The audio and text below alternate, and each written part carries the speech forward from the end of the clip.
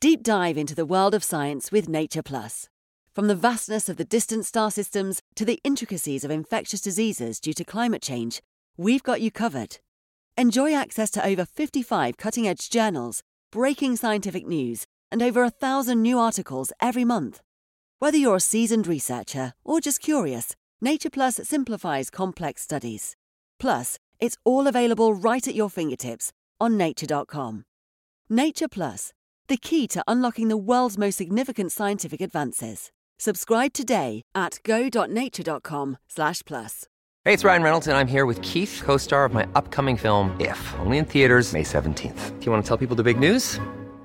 All right, I'll do it. Sign up now and you'll get unlimited for $15 a month and 6 months of Paramount Plus Essential Plan on us. MintMobile.com/switch. Upfront payment of $45 equivalent to $15 per month. Unlimited over 40 gigabytes per month. Face lower speeds. Videos at 480p. Active Mint customers by 531.24 get 6 months of Paramount Plus Essential Plan. Auto renews after 6 months. Offer ends May 31st, 2024. Separate Paramount Plus registration required. Terms and conditions apply if rated PG.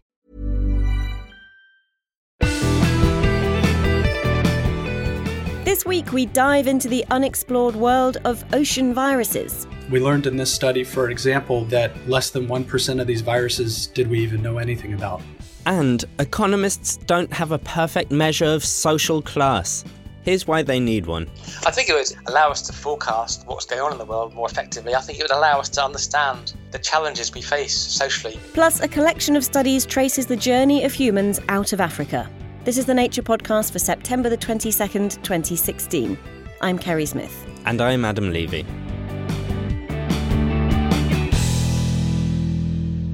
First up this week, immerse yourself, as we have, in Noah Baker's infectious enthusiasm for oceans. Imagine you're at a beach, having a nice, relaxing swim. Then suddenly, a big wave crashes over you and you swallow a mouthful of seawater. First thought, gross, tastes foul. But there's a lot more in that mouthful than you might think. There's about 50 million viruses per mouthful of seawater. That's Matt Sullivan from Ohio State University. Luckily for you, that viral mouthful isn't going to land you in a doctor's office. These viruses would be pretty specific for marine microbes. Even though the oceans play host to a gigantic number of viruses, scientists don't actually know very much about them. The virus world's been incredibly underexplored. We learned in this study, for example, that less than 1% of these viruses did we even know anything about. The study he's referring to was published in Nature this week, and it makes an attempt to get a global picture of the ocean's viral diversity. An important step, as these tiny viruses could be having a huge impact on global ocean processes. Here's Simon Rue, also from Ohio State, and the lead author on the study. It was trying to piece back together a puzzle that has been pretty much on our desk and on everyone's desk in the field for 15 years, in that we have seen these viruses and this number of viruses for 30 years now. And we started to have small bits and pieces of sequences of genomes for these viruses for more than 15 years now.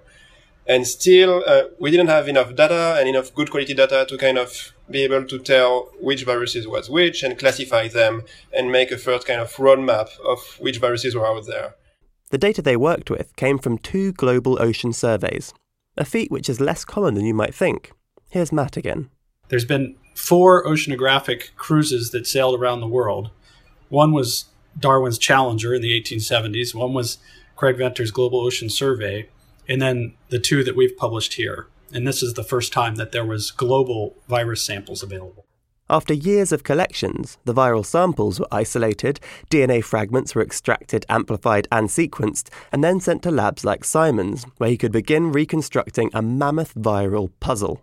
That's where pretty much the fun begins, of trying to make sense of everything we could sequence. We could finally have enough pieces to start to get these puzzles back. And when you kind of reconstruct these puzzles, you get access to a whole new level of information because you can tell individual viruses from one another. They could start organising ocean viruses in a comprehensive way. Finally here, we're able to classify them in big groups, so we get from tens of thousands of viruses to 800 and something groups, and then from these 800 we're able to turn down to 38 of these groups that are very much the globally abundant viruses. And going from this almost impossible to take on mass of viruses to, okay, these are the 38 groups that I really want to care about first. It doesn't mean that the others are not interesting, but these are the 38 that we want to go after first and foremost. And that was really I was super happy with this. Not only could they classify and organise the viruses, they could look more deeply into their DNA and work out which microbes they were infecting. Most of our 38 very important and globally abundant viruses were associated with what we know are the dominant and most abundant microbes in the ocean.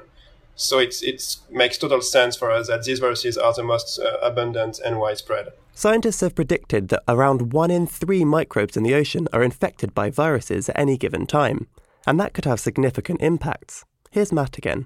The microbes in the oceans are responsible for about half the oxygen that you breathe. Those same microbes are also helping draw down carbon dioxide in the atmosphere, and that also is about half of the atmospheric carbon dioxide gets drawn down. So if a virus is infecting, 1 out of 3 of these cells and changing, for example, the way a photosynthetic cell manipulates carbon, then that could impact the ocean's abilities to adjust these greenhouse gases for us. And it's not just CO2.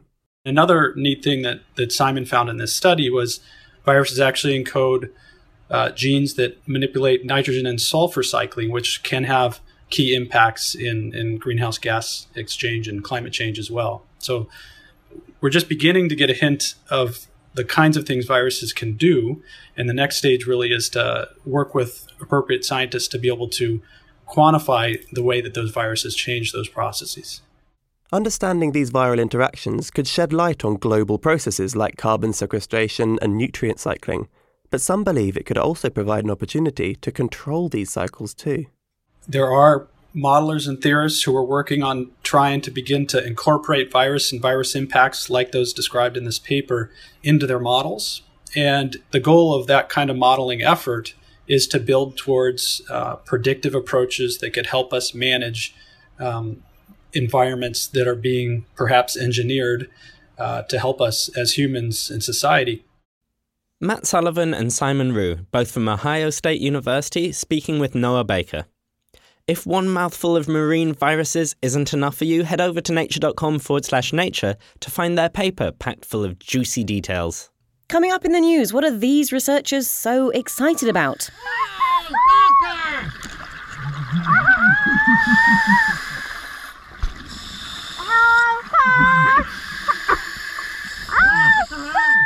One clue, they're underwater. Stay tuned to find out more.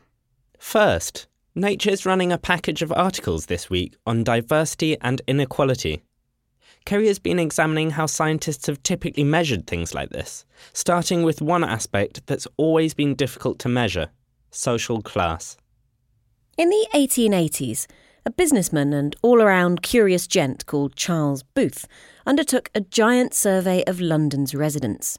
Over a period of years, he walked the streets, often accompanied by local policemen, and took colourful notes about what he saw. Here's one about an area in North London called Islington. I asked some modern-day Londoners to bring them to life. Another feature of life in Islington are the droves of animals on their way to the Metropolitan Cattle Market. A flock of sheep got loose into Rockstraw's drapery shop. One went in, the rest followed. Booth was interested in every aspect of the lives of Londoners. Work, pay, family life, crime, you name it. He probably asked his police tour guides about it. They are a rough lot, all Abbott's men. Abbott's was a coal merchant in the east of town. 1 day at work, 2 days drink is about their character. But above all, Booth was putting together a new way of categorising people into classes. He produced coloured maps showing how his 7 classes were distributed across town. The highest class, coloured yellow, he described as the servant-keeping class, living in leafy, bright areas of London. OK, right, you ready? Yeah. Gardens, houses, all of the modern types of architecture, no poverty anywhere and working class only in the muses. There were, of course, other areas dominated by the lowest classes, areas coloured dark blue and black. Booth called some of the occupants of this low class vicious and semi-criminal, like in this street in Whitechapel in the East End of London. 3 stabbing cases and 1 murder from this street in the last 3 months. Common lodging houses for both sexes. where they do not ask for your marriage certificate. One very fat lady in the window.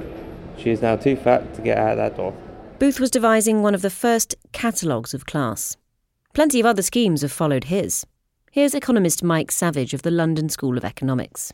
So the early class maps were also kind of moral maps.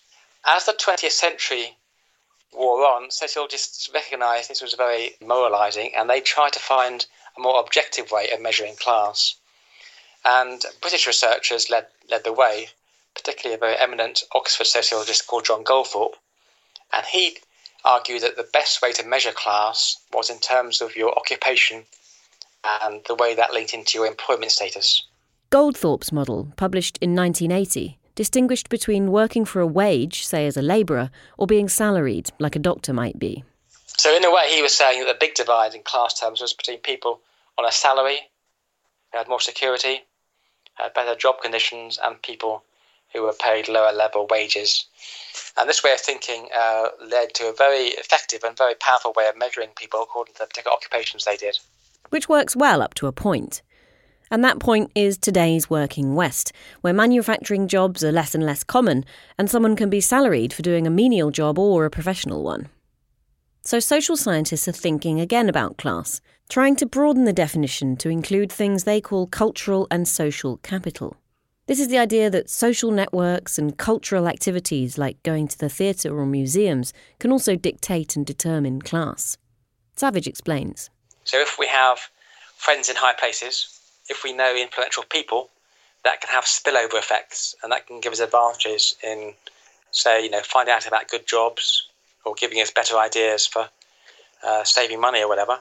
But the irony is, among sociologists who think about class, there's a class divide. In some respects, the occupational approaches do have certain values, and they have been shown to be very powerful for explaining social mobility and also certain aspects of people's work lives. But if you're interested in class in the bigger picture, which is the way class affects politics, the way we think about class, and the way we understand class in society at large, I think there's a lot more to be gained by using notions of capital. But hopefully we can find a way of moving on and reconciling our differences. And what if the differences could be ironed out? I think it would allow us to forecast what's going on in the world more effectively. I think it would allow us to understand the challenges we face socially with the growth of economic inequality, and will also encourage activists, trade unions, people who are concerned to address inequality to understand better how they can try and gather more popular support to create more egalitarian cultures. So if researchers could understand class better, they might be better placed to help societies prepare for social change or predict how people will respond to political events, like the recent Brexit vote on whether the UK should leave the EU. They might also be able to understand the causes of inequality in the first place. Let's go back to Charles Booth for a minute now, because he was doing his work at the time of the greatest inequality the UK has ever seen. Historical data about social status suggests that inequality peaked in around 1870, only a decade before Booth started patrolling London. Here's a note from the centre of town near Marble Arch. A very mixed district, great wealth and great poverty side by side. The dwellers in Bryanston Square, a yellow area, could almost throw a stone into the Horace Street, where the inhabitants are wretched poor. Inequality across the globe is on the rise again today. It's been increasing for the last 30 years. This upswing could be a modern version of the Industrial Revolution, says historian and economist Branko Milanovic. That upswing is driven by the technological change and globalization. Technological change because it enabled new innovations and new producers to actually reap enormous rents, like, for example, Apple is doing right now. Then openness or globalization, which has, of course, enabled them further to create chains of production where they would use cheap labor from Asia, which, of course, in the past they couldn't do that before globalization. Of course, Milanovic is not recommending bringing all of this to a halt just to make the world more equal.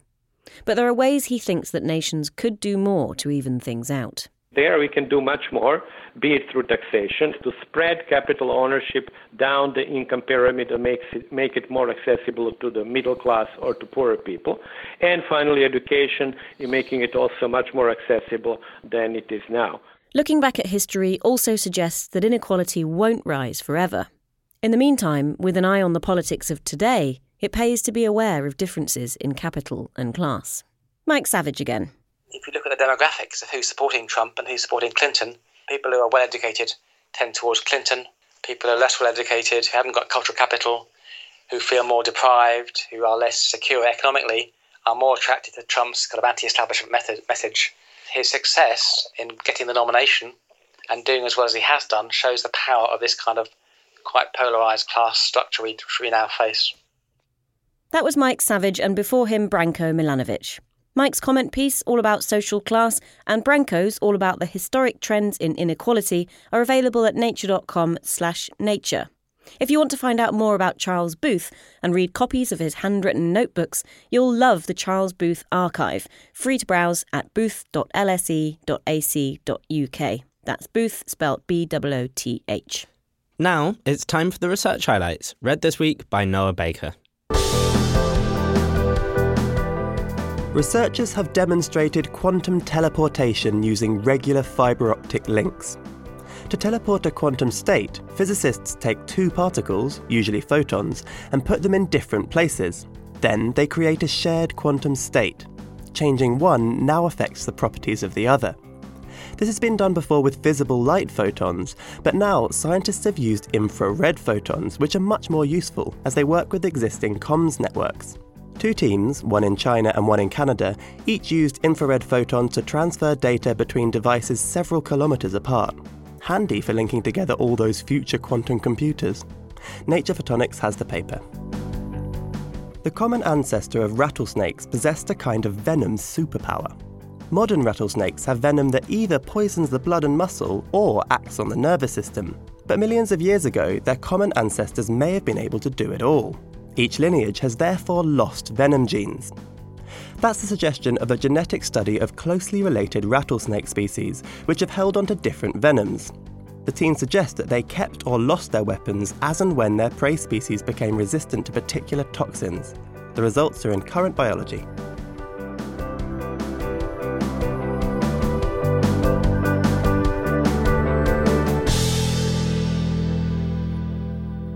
Next up, Adam digests 4 new studies on how humans came to conquer the world. From our origins in Africa, modern humans have spread to every corner of the globe. But what did this migration look like? Did our ancestors leave in lots of waves? Or was there only one exodus? Collecting genetic data from modern people around the world can help paint a picture of human history.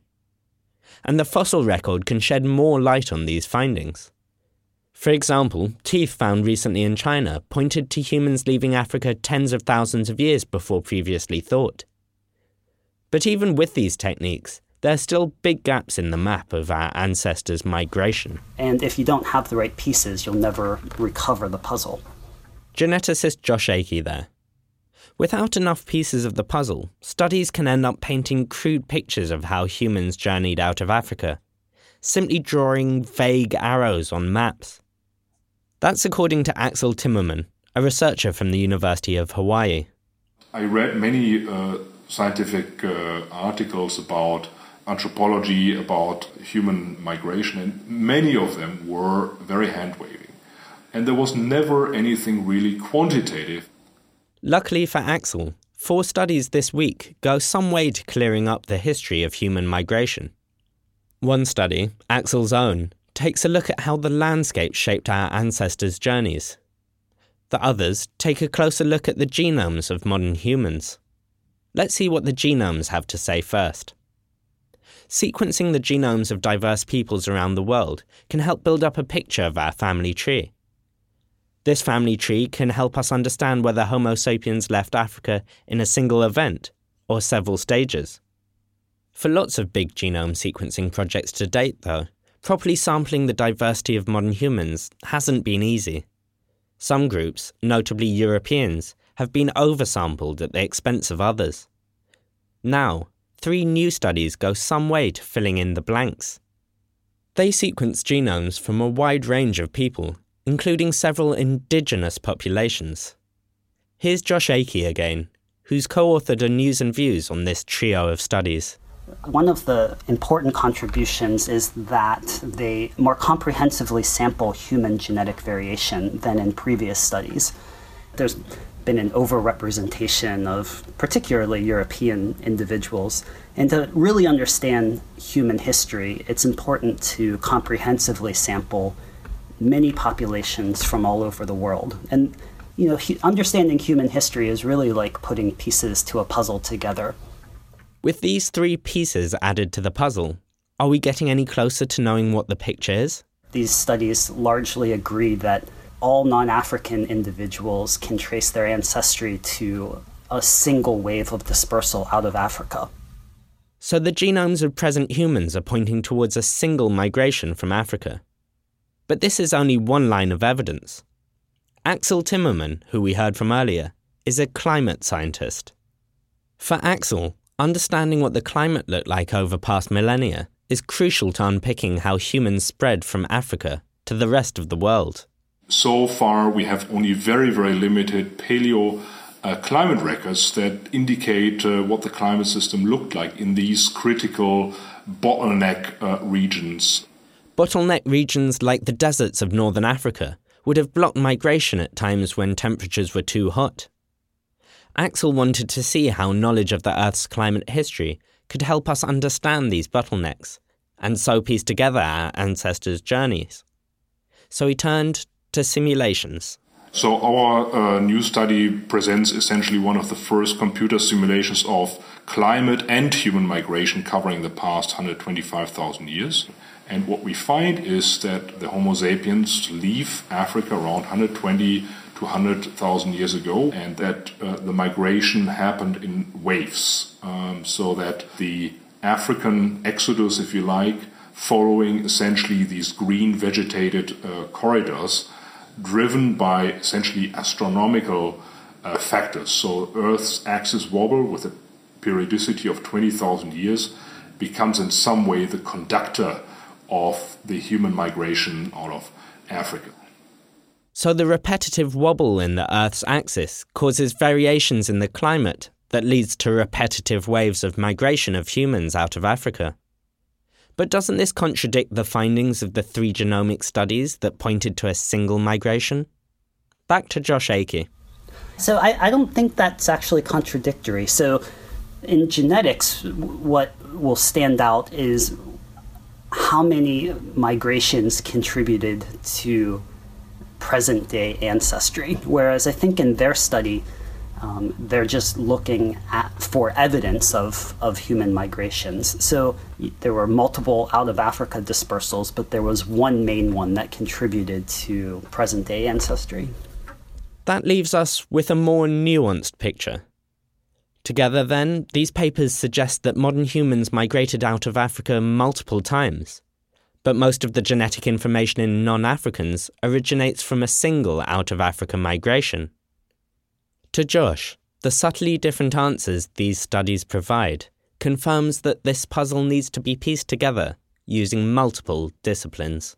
As a geneticist, sometimes you don't want to think about the limitations of genetics, but there's certain questions that are difficult to resolve fully with genetics. And I really think that the modeling work done in that paper and explicitly incorporating sort of environmental and climate data is going to be profoundly helpful in understanding human history. This is an incredibly sort of complicated and nuanced question, and I think that all of those disciplines have something to contribute to our understanding of our past. That was Josh Akey, who's at the University of Washington in Seattle. The 3 genomic studies, plus Josh's news and views, are available at nature.com/nature. You also heard from Axel Timmermann, whose climate study and a news and views piece on it are available at the same address. Now it's time for the news chat, and we promised to explain this sound.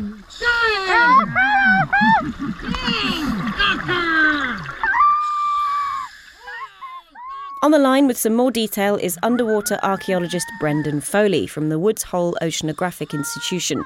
Brendan, you're one of the people in this clip. Where were you, first of all? Sure. Well, of course, our voices are a little bit squeaky because we're 51 meters deep and we're breathing a trimix breathing gas, so helium, oxygen, and nitrogen. So the helium gives us somewhat squeaky voices. And we were on the Antikythera shipwreck, which sank about 65 BC on the coast of this small Greek remote island called Antikythera.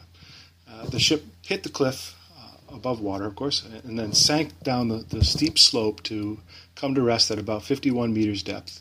My dive buddy is Gemma Smith, who's a very enthusiastic person.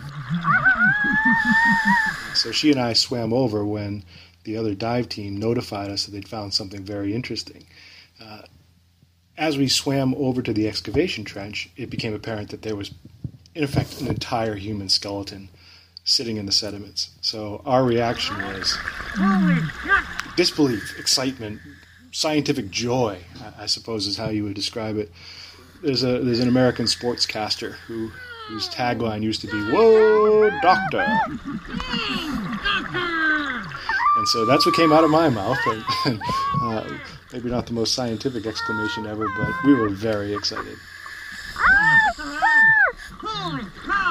So the fun thing about this discovery was that it happened in the first minutes of the first dive on the first day of this season. So just before we get to the remains that you found, can you give us a tiny bit of context? This is an unusual ship to have found, even though ships wrecked all the time in sort of recent and ancient human history. I mean, what's the context for this and how much have people explored it before? Well, we like to think about shipwrecks sort of as car accidents. There's car accidents all the time. There's shipwrecks all the time, but there are no tow trucks to drag away the wreckage. So the seafloor is littered, especially in a place like Greece with such a long seafaring history, littered with shipwrecks. But not all shipwrecks are created equally. And this particular shipwreck is the most extraordinary, perhaps one of the number one or number two most important and interesting shipwreck ever discovered. So it was full of treasure. It had 36 life-size or colossal marble statues, 6 or 8 or 10 life-size bronze sculptures, the famous Antikythera mechanism, of course, billed as the world's first computer, and then an incredible assortment of luxury goods, some of which we're finding as we continue the excavation. Did you have a suspicion you might find any human remains? Any more human remains, I should say, because there have been bones found before. We, archaeologists, have looked at probably 1,000 shipwrecks from the ancient world, from the ancient Mediterranean, and only a very small handful, 2 or 3, have produced any human remains at all. We had lined up an expert in ancient human DNA studies, Hannes Schroeder, from the Natural History Museum of Denmark in Copenhagen. And as soon as the bones emerged from the sediment, as soon as we did our decompression and got back on shore, I emailed Hannes and said, "We made the discovery. We found the bones, and they look largely intact. How soon can you get to the island to look at these bones with us?" And in the event, he was able to be there within about 4 days. It's hard to get DNA out of old bones because of the conditions of preservation in a lot of cases, right? So is that something you're hoping to do? Yes, exactly right. Exactly right. This is the first time that a human skeleton or skeletal remains have been recovered from an ancient shipwreck since the invention of DNA studies. So all the previous human remains, all 3 or 4 or 5 examples, were in the 1960s, 1970s. So we're very excited about the possibilities of teasing out unprecedented information from these remains. We're hoping to get the permission from the Greek Ministry of Culture and Sports very, very quickly so that we can do a full suite of ancient DNA analyses on these remains. And what can you discern about the individual without looking at the DNA at all? The first impressions, and they're rough impressions, are based on the size, how robust the bones are, particularly the leg bones, the femurs, and they look pretty big. Now, that makes us think that possibly it's a male, but we've got a 50-50 chance there, don't we? Looking at the skull and the teeth that are still in the upper jaw, there's not much wear on the teeth. And again, it's a very rough guide, but that makes us think that it's a relatively young individual. And what more might the DNA tell you that you can't tell from the bones? Well, this is the exciting thing. It should give us, depending on how much of the genome we can sequence, it should give us hair color, eye color, ethnicity, where this person lived, where his ancestors lived, a general idea of who this person was, where he was sailing from. Or at least where he was from historically, because I suppose people moved around a lot, right? He might have been kind of a crew member or something.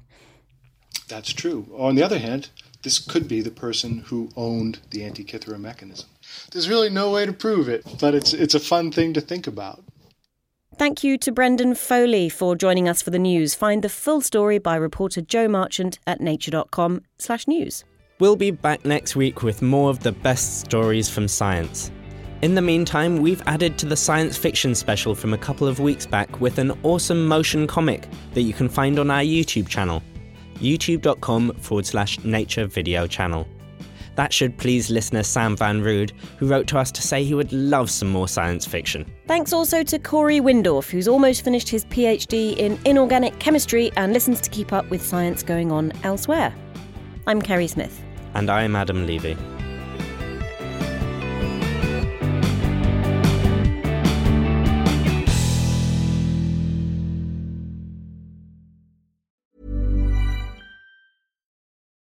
Deep dive into the world of science with Nature Plus.